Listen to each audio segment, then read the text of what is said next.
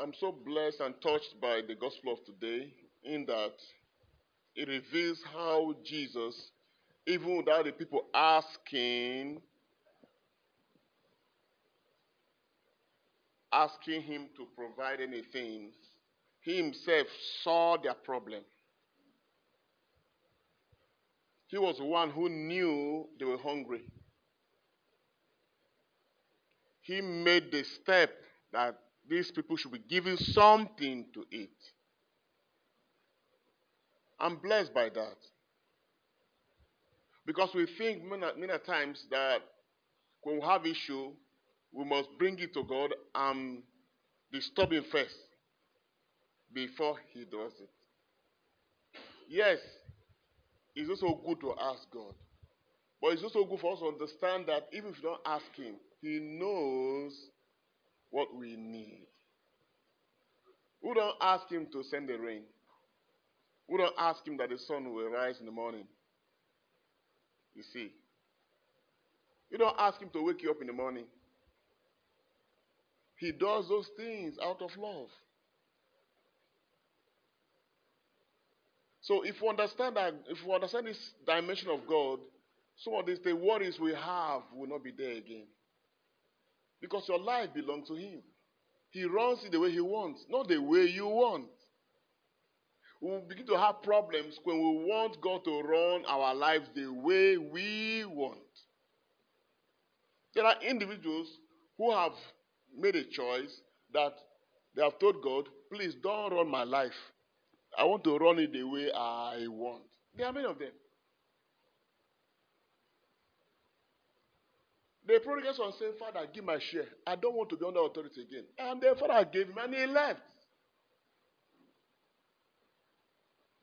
God will not restrict you if you want to live your life the way you want and not the way he wants. I remember my first 3 years in the priesthood, I had a little crisis.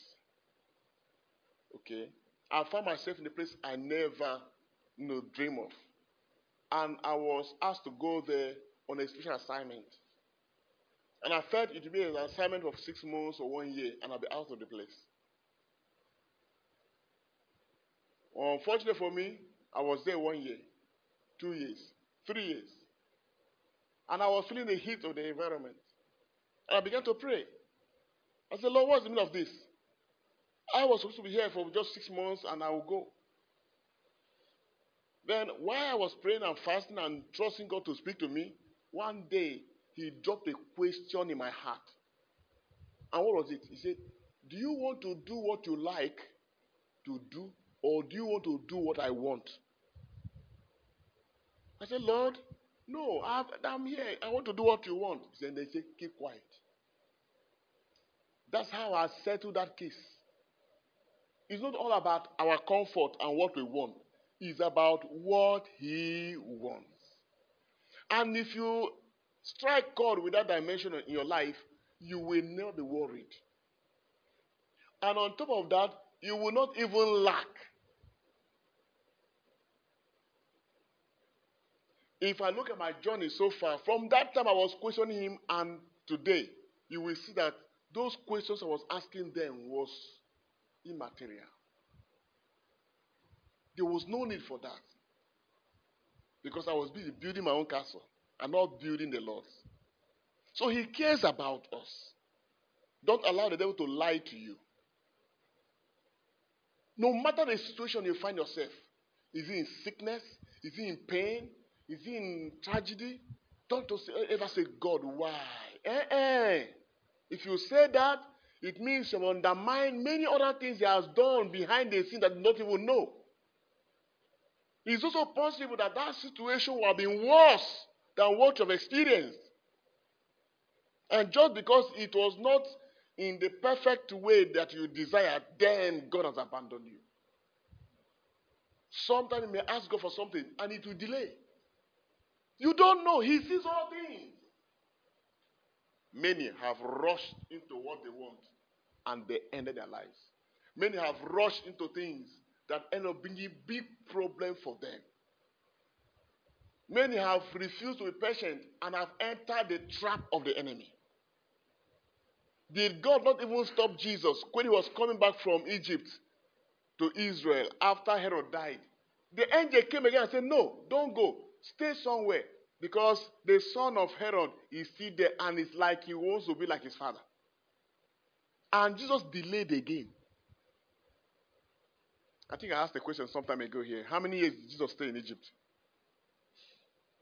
Do you still remember?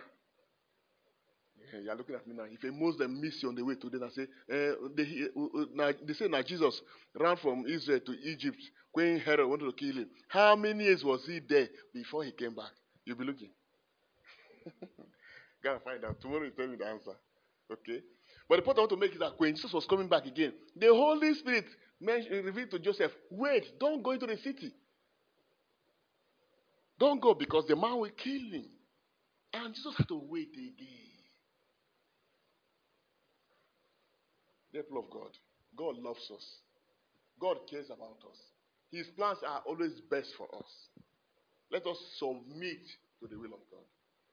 Let us submit to what He's doing for us.